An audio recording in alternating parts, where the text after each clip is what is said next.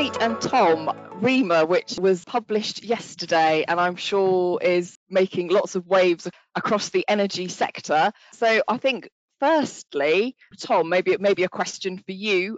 What is REMA and kind of why now? Sure. So REMA is the review of electricity market arrangements. It's a kind of a government-led review of the electricity market arrangements. But yeah, just looking at lots of things. I think we'll come on to exactly what's in the scope of REMA in a minute. But yeah, just looking at kind of the prospect of a complete overhaul of the electricity market in GB, assessing whether change is necessary and kind of what change is needed to support kind of security of supply and kind of more importantly net zero as well.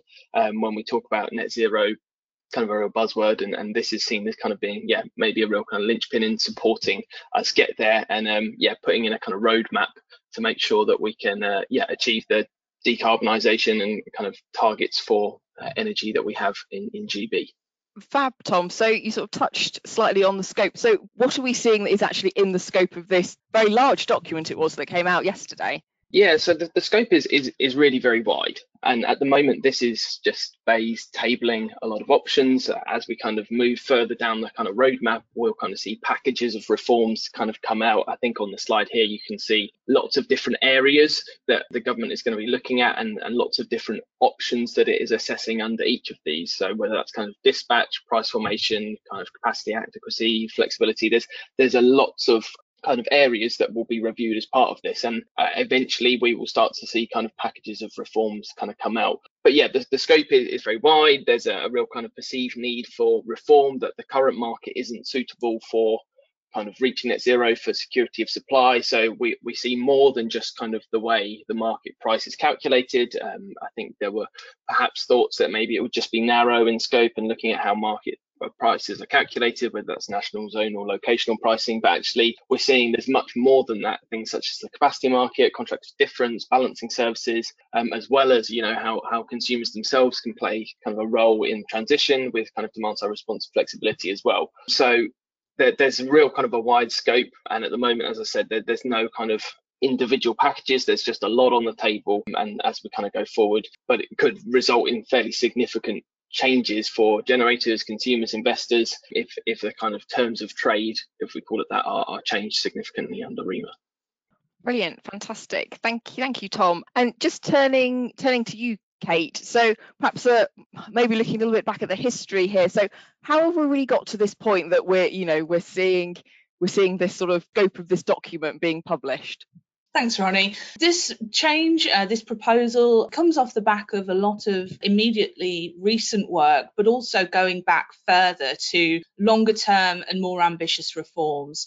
This could potentially be the largest change to energy since privatisation, and that doesn't come out of nowhere. I'm sure a lot of people will have heard the uptick in consultations, in inquiries, in ambitious ideas being discussed. So most recently we had the 10-point plan, and that was in 2020. There was also then the National Infrastructure Strategy, the National Audit Office piece on achieving net zero, the 6th Carbon Budget, the Energy White Paper. Then coming into 2021, of course, the Net Zero Strategy, and then earlier this year the Energy Security Strategy in April. All of those together signpost the urgency of considering these changes that you can see in the paper that came out yesterday and the consultation. So there's been a lot of discussion to this point, and that's all amalgamated in the ideas that have been published in the REMA paper.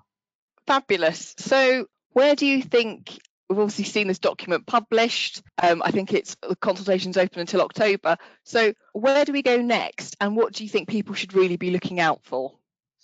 As you mentioned, the consultation, it closes on the 10th of October. It's available on the BEIS website, and they're particularly looking for feedback from the energy industry, NGOs, consumer groups, academics, policy think tanks, so very broad range of views being sought. I don't expect this to be a rapid process. It will be multi-year. The provisional timetable has the immediate case for reform being set out. So the most recent paper and as part of the consultation. There's also then a phase of developing and determining what reforms are needed, and that's going to take place through extensive engagement with the energy sector over this year and next year, 2022-23. And then beyond that, from the mid-2020s, there'll be a full delivery plan set out overseeing implementation. So at this stage, there's a huge amount of information for stakeholders to consider and to absorb. And we'd encourage anybody who is interested to read the paper and consider responding to the consultation. Brilliant, fantastic. Thank you, Kate. And just one final question while I've got you. So based on what we've seen so far, are there any market participants or business models which are particularly affected, do you think? There will be some participants who are more affected than others. You could say that there will be winners and losers. We don't know who they are yet. There is a chart in the paper that sets out all of the different elements that could be affected and the different options on the table. So, for example, wholesale markets could be affected through national pricing, zonal pricing, and nodal pricing. And that change, a selection of one of those options, wouldn't happen in isolation. There would be a trickle down and an impact on several other areas as well. So it's the combination of choices that are made that will ultimately determine who is more and who is less affected. I think it is fair for people to assume, if they're involved in the energy industry, it's fair to assume their part of the industry will be affected, whether it's substantively or whether it is a small change that is, doesn't significantly affect them. We won't know for some time, but there are a number of different outcomes possible here, and we'd urge people to stay informed so they can keep aware of the developments.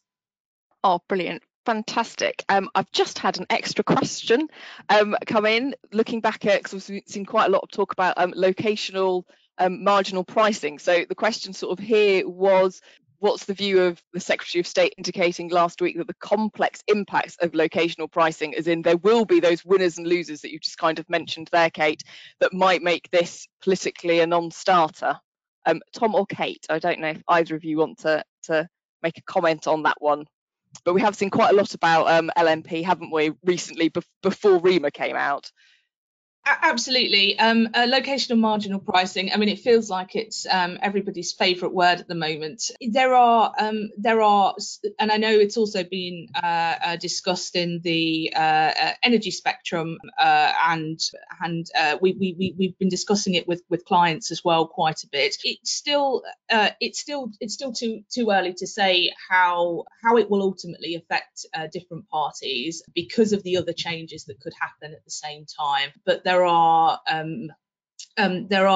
is potential for it to substantially affect pricing and therefore affect even down to the retail end. There could be impacts. So nothing concrete at this stage, but it is another one that's definitely worth keeping an eye on. Fantastic.